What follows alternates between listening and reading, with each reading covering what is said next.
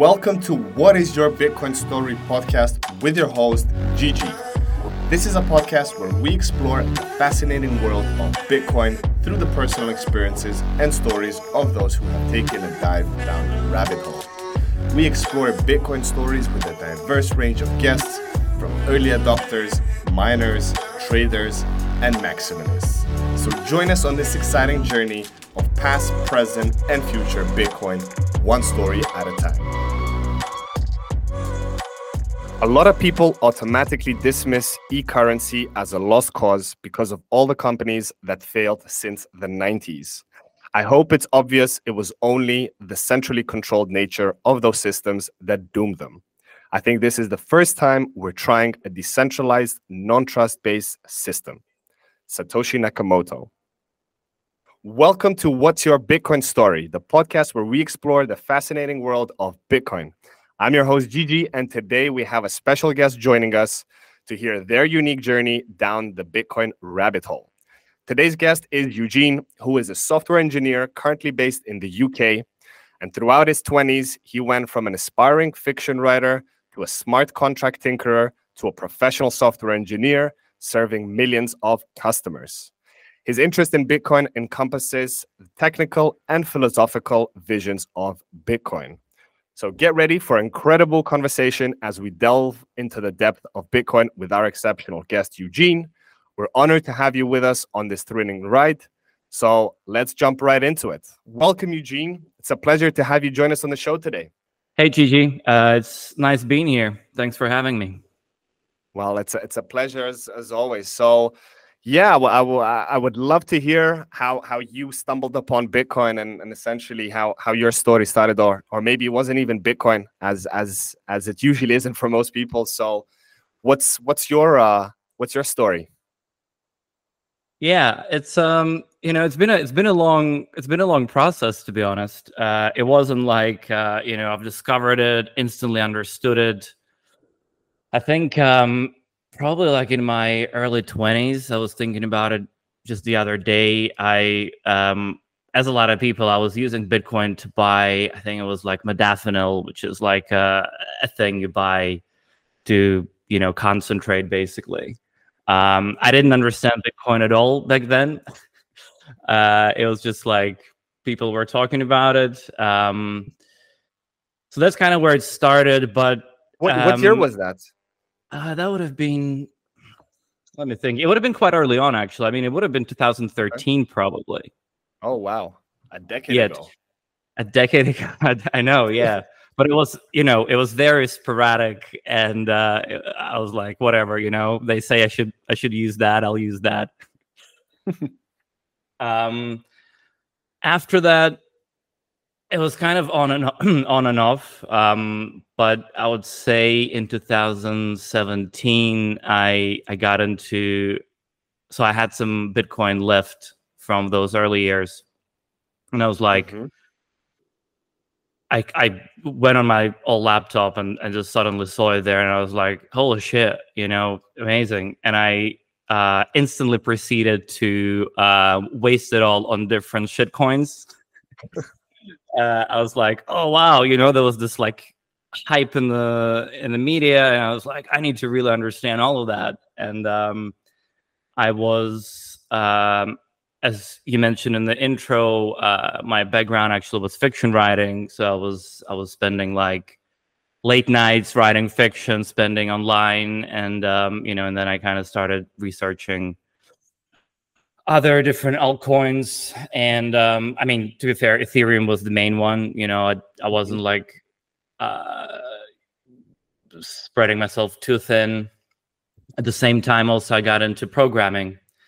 I was getting a little bit, I mean, I always enjoyed fiction writing, but I kind of also wanted to branch out a little bit, and programming was another kind of creative avenue that I thought was fun. And of course, with Ethereum, you've got that pull factor of, oh, hey, you can actually like code, program, there's some weird things, smart contracts. I was reading people like, I think Nick Szabo, I don't know how to pronounce his surname, who's like a smart contract. Yeah. So that was kind of when I got the first time I got a bit more conscious, like a slightly more conscious entry into the space. And the movement towards Bitcoin and away from all the other coins was, again, pretty gradual, kind of like different ups and downs. Mhm. I would say by 2020, I was kind of like getting a little bit wary of all different scams. I almost fell prey to some of them. I luckily didn't. Always had the kind of common sense to just not press the button in the last moment. But yeah, so I would say in around 2020, I kind of like got a little bit disillusioned, or was getting disillusioned with a lot of Ethereum based stuff, and then migration to proof of stake which was more recent. But I would say that was kind of like the chatter about it was definitely kind of like getting my, I don't know, alarm bells up a little bit. The red flag popped up. The red flag, yeah. I mean, one of many that you just kind of ignore for a while, Yeah, and then I guess when I started seriously about Bitcoin was, I read a Bitcoin Standard. I was like, okay, I want to, I like reading, so let me read about it. Read a bit more. I was reading like technical papers before. Yeah. Then I kind of got a little bit more into the more philosophical stuff or economic. So I read Bitcoin Standard. I also read Thank God for Bitcoin, Jimmy Song's book, and I do appreciate kind of spiritual dimension as well. And it got me, well, like this, you can basically approach it from all kinds of different angles. Yeah, and just gradually I kind of lost interest, sometime in a more hostile way, sometime in a more indifferent way towards all the other kind of, I guess, digital currency stuff, and kind of focused on Bitcoin. Nice. So would you say today you only hold Bitcoin, or you also have some alts in, so to say, in your holdings? No, I only hold Bitcoin. I did have some, but as people sometimes say that I meet who are Bitcoiners, I sleep much better if I just hold Bitcoin. That is true. That is true. Well, I guess with that statement, you're the perfect guest, and I'm glad we're talking to you today, because not many people venturing in, call it the crypto realm, stumble upon Bitcoin, but then, as you say, they get sucked into all sorts of shitcoins or altcoins, whatever you want to name them. And then it's kind of unfortunate that still to this day, a lot of people hold some Bitcoin, but then they also hold a big majority of these alts, which essentially are here today and gone tomorrow, as history shows us over the last, so to say, 4 or 5 years, especially with the ICO boom. It was crazy. There was, basically a token being rolled out every hour from the falafel token to, it was just crazy. So it's interesting to hear that kind of you started from Bitcoin, dipped your toes, went for a little swim in the altcoin pool, and then kind of said that this is not for me. I'm going down the Bitcoin road. Yeah, I think, it's like you learn, or, I learned by actually, I guess, making some of the mistakes than people warning about. And I mean, some of them aren't even known in advance, right? I mean, it's a pretty fresh industry, or fresh kind of class of assets. And yeah, it's not clear, when someone says, oh, it's it's a scam, you sort of like, you kind of want to see that, or like, at least I wanted to, or I had to rather see that myself, and then see, okay, I can actually now see, in some ways it's like signal and noise, right? Yeah. But to see the signal, you also need to kind of, I guess, understand what the noise is. And see past the noise, not be influenced by it, sucked in. Exactly. Yeah. Perfect. And then, so I want to touch a little bit upon also, since I believe you're the first guest who's an actual programmer on the show. So I wanted to hear kind of like what was your experience with programming in crypto? I believe you tinkered with smart contracts, you mentioned, right, on the Ethereum blockchain. Yeah, I did. Yeah. Well, it's, in some ways, these kind of two worlds, have my kind of day job, which is, traditional software engineering, and kind of more like crypto, or now say Bitcoin programming. I mean, in some ways they're similar, but also, I guess, in a way I see them, they're also quite different. When I was playing with different smart contracts and kind of Ethereum based stuff, yeah, I think it was quite interesting. But with Bitcoin is the the approaches, I suppose, are, let me phrase that. Sure. Take your time.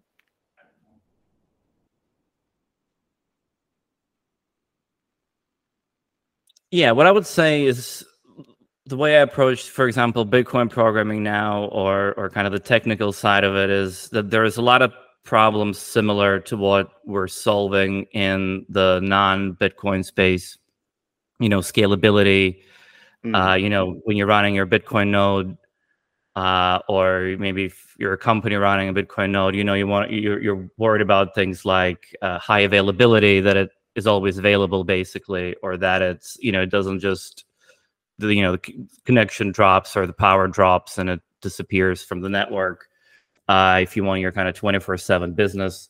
So I think like there's a lot of lessons that you can take from your regular software engineering and kind of system design, and I think maybe Bitcoin spaces still needs to implement some of these, I guess, kind of like signs of maturity, or like mature approaches to how run complex infrastructure. I mean, I definitely see it happening. And also, just to be clear, my full-time day job is not in Bitcoin, so I work mostly with just kind of your regular software engineering. But I think there's a kind of cross-pollination there, even though Bitcoin protocol itself is very different to what you would normally work when you work with software engineering. In some ways it's more fun, it's more low level. There's a lot more to learn.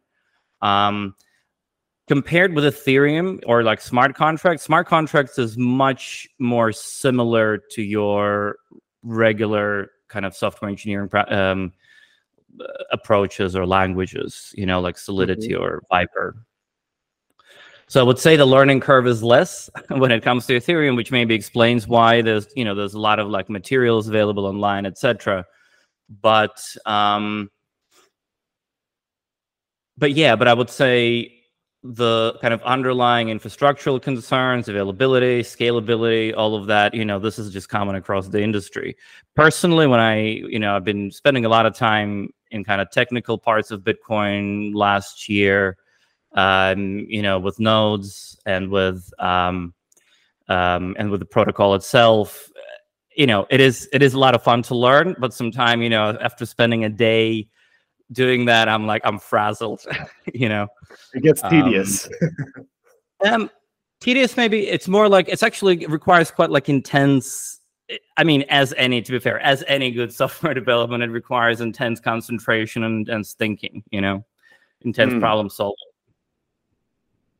I hope you have some modafinil stash still left over for when you tamper with the protocol. Not anymore. Unfortunately, I have to rely on coffee now, but I mean, I'm happy with it for now.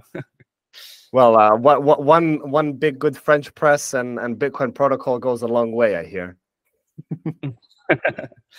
Yeah, I do sometimes wonder why not more regular kind of software engineers are interested in something like Bitcoin.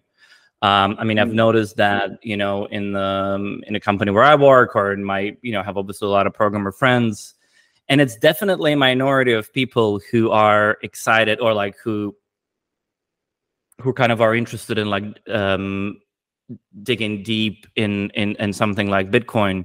And I do sometimes wonder what it is, like why, because it seems like a fascinating technical problem or a technical technology. So that's something that I've been, I've thought about it. I see different friends, programmers, like posting memes about like kind of like dissing Bitcoin technologies sometime, and I'm curious about what drives that. I don't know myself personally.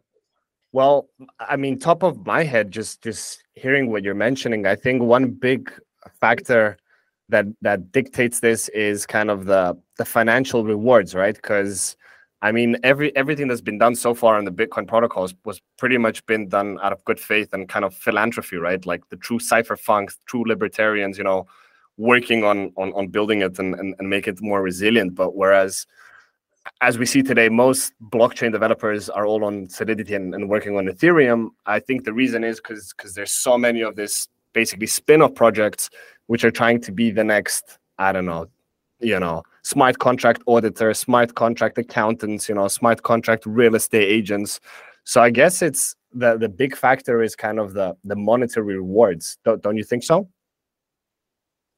That's true. Yeah, I think. Well, I mean, software does have a long tradition of open source. It's kind of in the DNA, really, I think, of software engineering. But I think you're right in a sense that, yeah, I mean, with Ethereum, you have basically, it's going to be like a new Facebook on Ethereum, or it's going to be, a new Uber on Ethereum. It's basically the same thing over and over again, right? It's going to be a new X on Ethereum.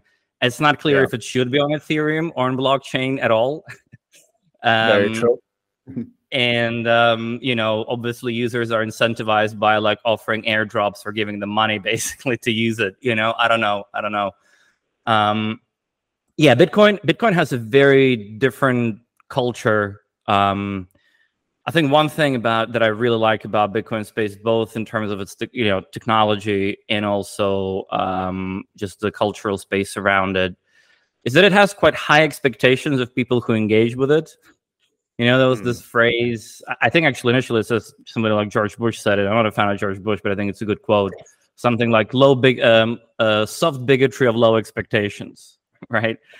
The idea being that it's a good one. I agree. Yeah. And it's taken in different contexts, but I think as a contextless phrase is good. And I think it's like, yeah, I mean, Bitcoin space has pretty high expectations for people, and that's a good thing.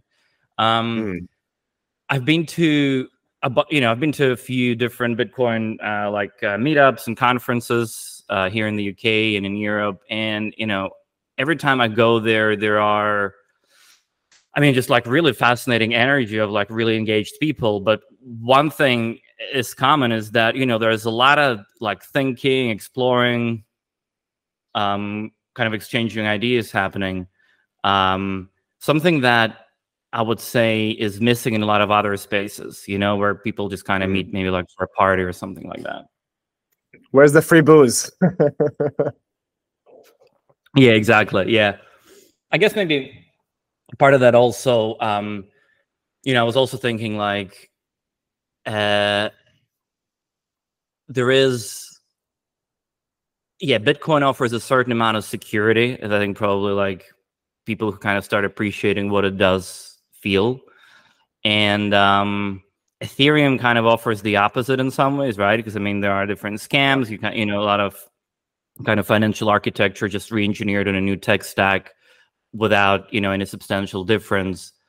And so I think you're kind of hit on the nail initially that it's about incentives. Different incentives invite kind of or attract like a magnet different players. Yeah. Well, and unfortunately, kind of the society we live in today, like everything is more or less dictated by money, right? Everybody's looking, where can I make an extra buck? Kind of where can I get better ROI for my money? For my time spent on working on a project. So I think hence that could be one big catalyst. But I'm still, hopeful, and I believe that just like ourselves, and the true believers in Bitcoin and kind of liberating ourselves from this corrupt and cabal banking system, there will be more and more people as we progress, and as Bitcoin matures, more developers will dedicate, their spare time to helping, build a network and make the protocol as best as it can be. For sure, yeah, and I think there is an element to like Bitcoin, say Bitcoin protocol or technology. There's a certain kind of magnetism around it, I don't know, like how long have you been in the space? So since like mid 2017, so basically more or less some 6 years. I'm class of 2017 Bitcoin. Okay, and would you say were you like full time, or like were you just Bitcoin straight away, or were you was it a a gradual journey? No, it actually took me so this is something I cover in the Genesis episode. So the listeners that haven't heard, definitely go back to the first one. But my journey was kind of just the whole realm of cryptocurrencies, this euphoria that was happening, and the ICOs and everything. It was just this whole new paradigm of new digital assets. And it actually took me some solid 3-4 years. So I would say like mid 2020, when the light bulb really opened up, and I did the separation between Bitcoin and all other cryptocurrencies, which were essentially all trying to be better than Bitcoin. But let's be honest, I mean, like, Bitcoin is much more than just a monetary value, right? The whole sovereign aspect, and actually being an owner of and being self-custodian of your actual digital wealth. And as you said, which is a very important factor to me, is I like to sleep like a baby at night, right? I don't like to be stressed out. Oh, what's happening to this project? Oh, have I landed to this project? Am I going to get rugged? Am I not? So actually for me, it took quite some time. And from 2018 until I would say 2019, so for a solid 1.5 years, I was full-time in crypto. And still, it took me time to really differentiate the two. Okay. Yes. Yeah. No. Exactly. Yeah. So it's kind of similar in the sense 2020 was like the year when that change happened for both of us. But I guess the reason I asked was because I think there is a certain kind of like magnetism to this technology. It's like I never felt that the time that I spend studying or engaging or talking about Bitcoin is like, oh, am I like wasting my time or something? It's like I just never had that. That feeling, but it does take a long time. Is this something, am I wasting my time on, kind of, right? Exactly. Yeah. I was like, is it just like, I don't know. Phase. What yeah. Yeah. I never had that, I always had a kind of like, a certain kind of deep attraction to it. So I am curious about that. And I just sometimes wonder, like in my experience, so for some context, I was born in Latvia with I had Russian family, and just around when I was born, as a lot of people in the ex-Soviet Union, my grandmother, for example, lost all her savings, right? Just almost, I mean, overnight, quote unquote. But in a short amount of time, the whole regime changed, everything changed, and I think there is something to be said for Bitcoin being appealing a lot to people, I think, in Eastern Europe, for example. For example, among my friends in Eastern Europe, people who I would not expect to have Bitcoin actually have Bitcoin. Like just like a regular, I go back, or like, just meet people, and then they say, oh yeah, actually I hold some Bitcoin, and they're not even particularly like interested in like tech, or like, it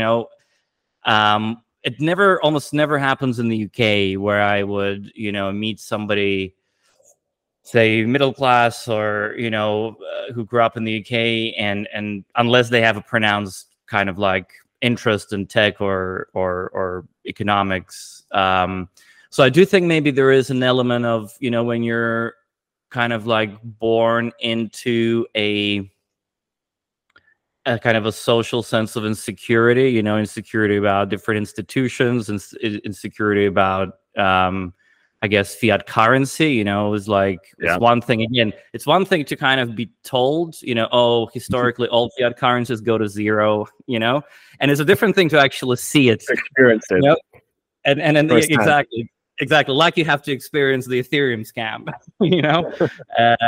like in Latvia, there was a different currency when I was, I was there, and I left in my late teens.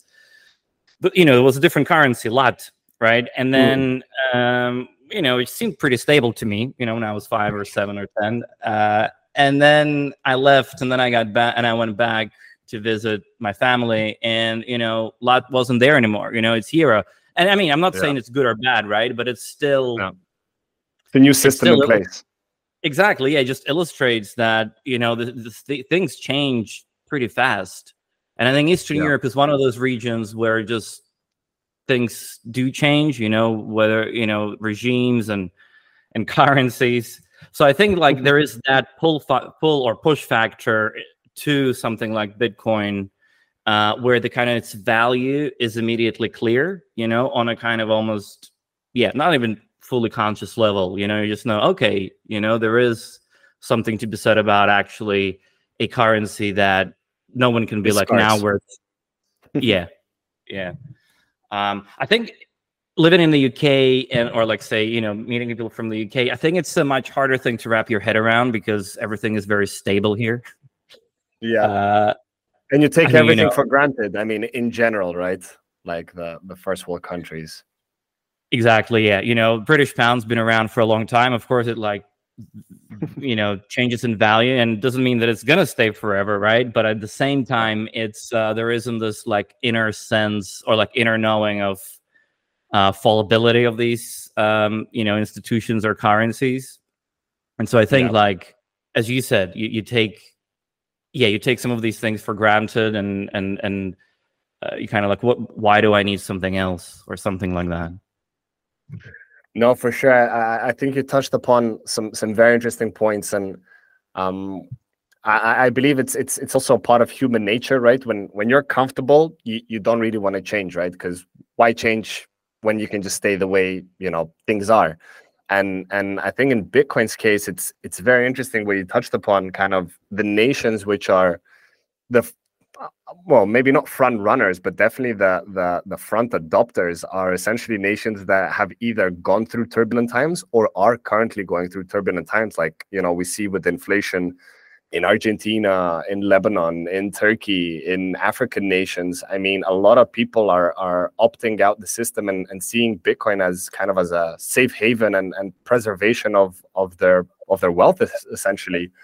And then we look at kind of the developed world where everything is, at least on paper, cushy and comfortable, and they're kind of lagging behind. And then it's only a matter of time, as my father famously said, no empire lasts forever. And this kind of this American empire that's been running the world with the petrodollar for the last 100 years, its lights are slowly shutting off, and there's going to be a lot of change even in the developed world. And it's funny to see how the developed world, like people of the developed world, will actually be at the back of the line to adopting it, compared to, let's say, third world countries where you kind of think, they have nothing, but actually they're implementing this technology before, so to say, the third world country. It's a very interesting aspect.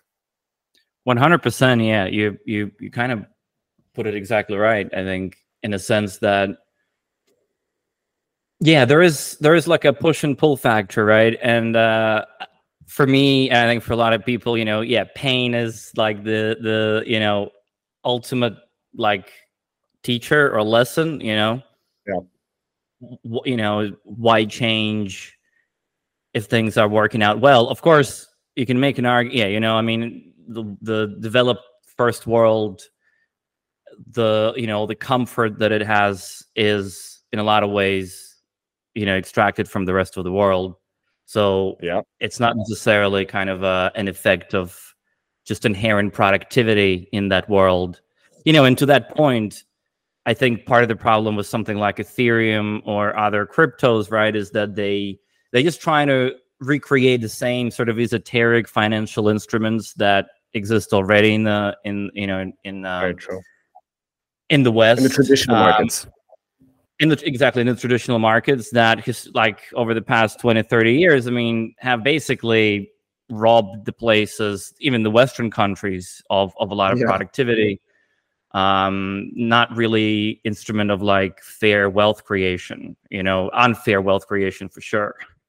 But I think Bitcoin is a very different thing for that reason. Yeah. So there's a kind of like that differentiation. I think in terms of like, is the West going to be slower at adopting Bitcoin? Well, yes and no, right? I think Balaji was making a point that it's like there's the power users. That's mostly from Western countries, so people who kind of want to be first in using the cutting edge technology.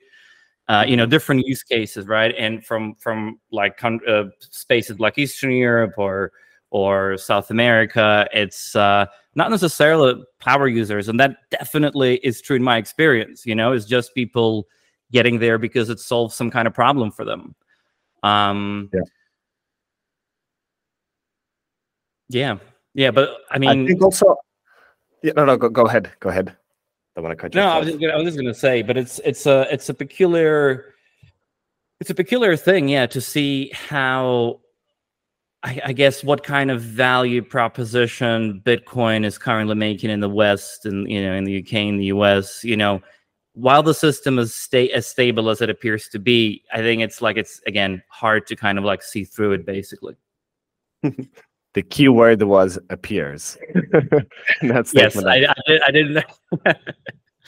But that was good. Correct, yeah. I mean, just kind of the last thought I want to add on that is also kind of the perspective that different cultures look at it. As we said, like the countries that the few that I just listed, but there's many more that are going through super turbulent and essentially financial crises at the moment.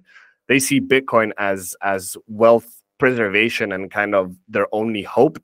And then you have, as we said, the developed countries, which I believe to the large extent, they look at it as a speculative investment instrument to, oh, if I buy at 30,000, how long will I go until Bitcoin reaches 100,000, 500,000, 1 million, whatever their target is, right? But the people that are opting out the system, they're not really looking at when is Bitcoin going to be at a certain price. It's, I need to save whatever's left in my current system and kind of survive of it. So it's looking at a glass, as the saying goes, is the glass half full or half empty? And I think it's also different circumstances that Bitcoin does show up as a different mechanism or vehicle or however you want to call it. So, and it's very interesting because if we zoom out and we look at this tiny little blue blob planet that we have in the galaxy called Earth, like we all live on this tiny little planet, and yet this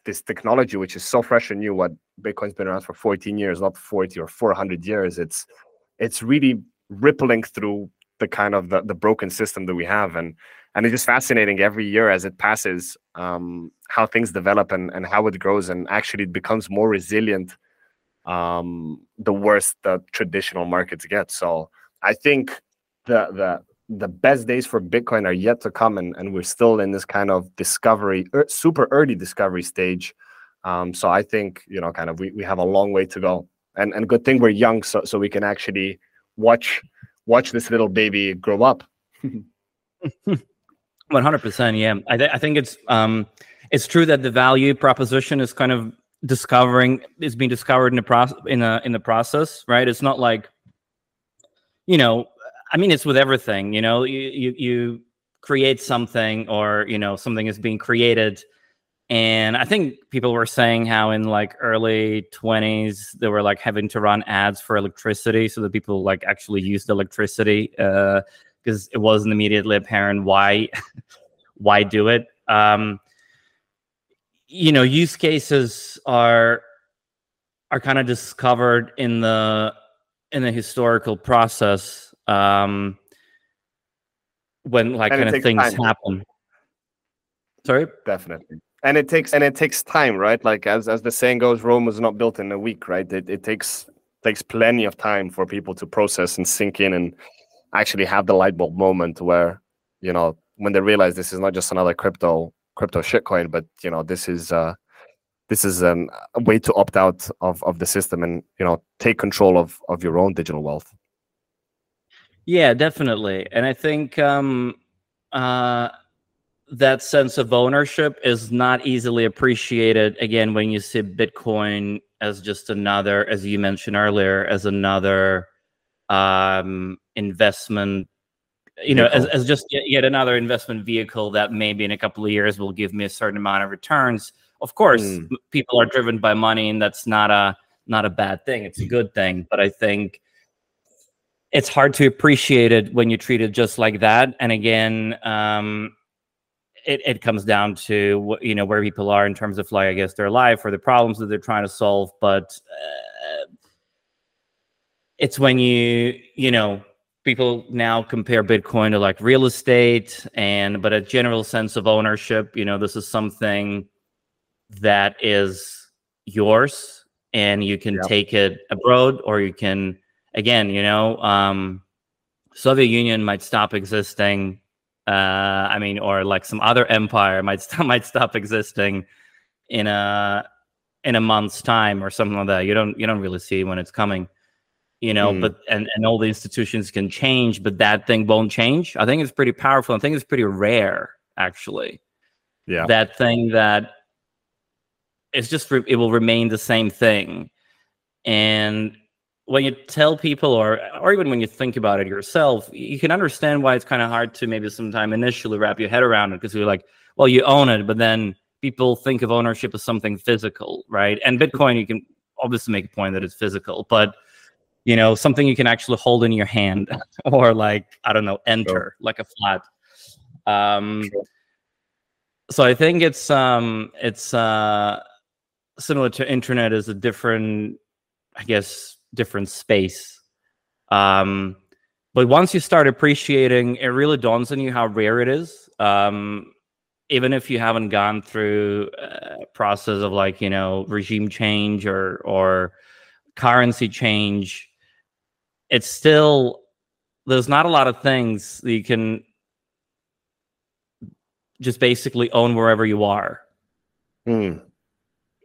Not tied to any specific geographical location.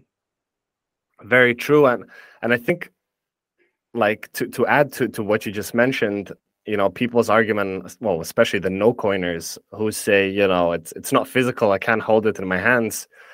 Well, I also see that as an advantage, because to the contrary of, like hoarding gold bars or real estate, if, as you said, if the regime changes, all of that can be confiscated of you. But the Bitcoin that you have, as long as you remember those 12 or 24 words, whichever one you have, no one can actually, get access to it. And that's something so powerful that the average person, it takes, like in my case, sometimes years for it to really, click and come to fruition. So I think it's, or in my as you case, said, sorry?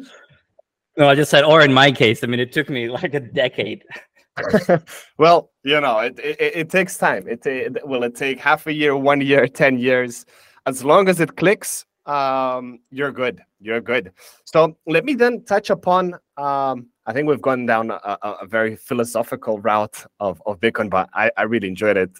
I could talk hours, but to kind of stick more to your story, you mentioned, which I'm a big proponent of, Bitcoin nodes and kind of playing around with them. Kind of what was your experience with running your own node, and what would you like to share with the audience? How important is it, if you really believe in Bitcoin, to run your own Bitcoin node at home or your company, whichever setting you're in? That's a great question. I think it's a great question because it's, again, not immediately apparent to people why it's important or why it's great. I think my experience with Bitcoin nodes, I first ran a Umbrel node. But soon after I set it up, again, because I have a kind of a technical interest, I was like, there's just too much abstraction. Everything is abstracted. I still don't understand what's actually running there. And I kind of deleted Umbrel and went down the manual process of installing Bitcoin Core, setting up Tor, all of these best practices. And I have to say, I mean, there are many different reasons to run a Bitcoin node, right? But one of them, for me personally, that was one of the key parts when it started to click even more. It's like when you're connecting your node and you're running Bitcoin, and I was looking at the logs, and in the log you can see, okay, outbound connection, like a peer discovered, and that's when it and then you see that blog downloads, and you're like, okay, wow, so I'm connected to somebody else right now, and we're, and like seeing that like printed out in your terminal or wherever it is, that was that was very eye-opening. Eye-opening, yeah. Again, it's like that gradual thing of actually like making it more physical, or like saying, okay, so somebody's running exactly the same thing, doing the same thing as I am. I don't know, in the UK or in Latvia Zimbabwe or in the US, yeah, anywhere really. So for me, that was like a great. I remember very clearly sitting in my room and looking at the logs and being like, "Whoa, that's amazing." Yeah. So I did go down the manual route. I mean, it's probably not for everybody, but it's also not super complicated, to be honest. Especially if you have at least a little bit of um, software programming knowledge. But of course, Umbrel and other similar services, they make it like ridiculously easy, too easy. Well, yeah, that was my question, because I personally myself, I still currently run on my node on Umbro, because I'm a non-technical guy, and to me it was too easy. It was literally just create an account, download the Bitcoin Core onto the Umbro server, and there you go. Like there was nothing really else to do. And my question is, how like would a non-technical person have a hard time setting up their own, so to say, independent node running on their own spare laptop or computer, with just the Bitcoin Core? Would that be something that's doable, or it still takes a few, so to say, programming steps to get that up and running? So I think if you're using your laptop or a laptop, that probably would make it a little bit easier. Because I mean, one of the kind of technical things that might slow it down is I run it on Raspberry Pi, so kind of doing all the setting up Raspberry Pi, SSH into it, all of that stuff, permissions, kind of all the kind of Linuxy stuff might make it a little bit tricky. Even for me, to be honest, because I don't work at this kind of like low level in my day job very often. It took a few tutorials. Having said that, great thing about programming is that there's like a lot of tutorials online. So I would say it's more about just having the motivation and the time to do it. If you're running it on your laptop, however, you probably won't have to be as concerned with things like that. So I think you can just download the application Bitcoin Core. I think there is graphical interface you can use, and I would imagine it's quite easy overall. But I mean, I'm gonna say cliche. What's the journey is the destination, something like that. The point is like it's not about the destination; it's about the journey. Exactly. Yeah. Like the I think it's the process of doing it and seeing the different moving parts that actually what constitutes what is Bitcoin is what is amazing about it. So your kind of, I guess, first question about like why run it. Of course, there are all these reasons like support the network, right? Support decentralization of the network. Enhance privacy when you're making transactions. You don't need to rely on external, I don't know, Electrum server or something like that. Yeah. You can kind of run it all yourself. You Don't trust broadcast, verify, as they famously say in Bitcoin, right? Exactly. Don't trust Yeah. yourself. Yeah. So this is very, I mean, this is like generally correct statements, and that's all true. But I think personally, for me, it's again, sovereignty is a set of practices, but also there's a certain experiential, I guess, growing or something like a sense of like I actually understand what it means. I understand what exactly it means to be your own bank or something like that. And to your point about sleeping like a baby, which apparently a lot of Bitcoiners like, that's kind of one building block in that. So I think it's inherently fulfilling process. I would recommend anybody who hasn't done it to do it. I would say start with Umbrel. Umbrel is a good place to start. I started with Umbrel, and then if people are if you're kind of attracted to it, maybe try doing it in a more manual way, kind of for fun. Yeah. Well, I think definitely I will, and I think, yeah, as you said, if you want an easy setup, use Umbrel. But if you want to kind of have a little challenge and really go a little bit further and do it manually, it would definitely be the best way around to go set up your own, so to say, independent node, using just downloading the Bitcoin Core and running it on your laptop or Raspberry Pi, whatever you prefer. Perfect. Well, then Yeah, go I ahead. would add to that point as well that, when you're, again, it's like, like understanding that sovereignty that Bitcoin offers is, there are different building blocks, right? One of them, for example, tinkering or spending time with Bitcoin node. Another one might be trying different wallets, using, I don't know, multisigs potentially, or delving deeper into UTXOs.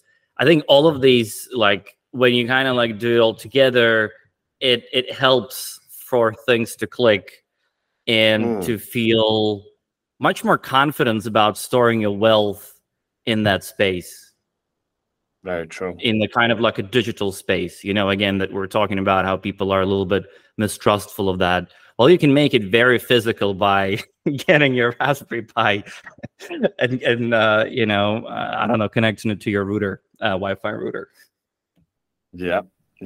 I have one more question that I wanted to bring up to you, since kind of with your programming nature and kind of, being a little bit more hands-on with Bitcoin as compared to other guests.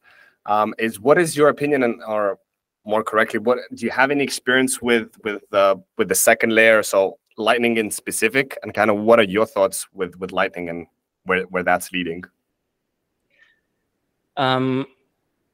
So when it comes to Lightning, I would say I have experience as a user, and honestly, my experience as a user is amazing. I've been to I was in Prague last month conference, and there's so many places that accept Bitcoin. I mean, even here in the UK, not as many, but there are places that accept Bitcoin Lightning. And I mean, the experience is amazing. I think we can, people obviously discuss how easy it is to set up and different kinds of custodial or non-custodial wallets. But my main experience of Lightning is currently as a user. I do not run a Lightning node, although that's kind of on my list of things to try. So I can't say too much about the technical side of Lightning yet. But as a user, I think it's great. So I don't really know. I hear sometimes people say,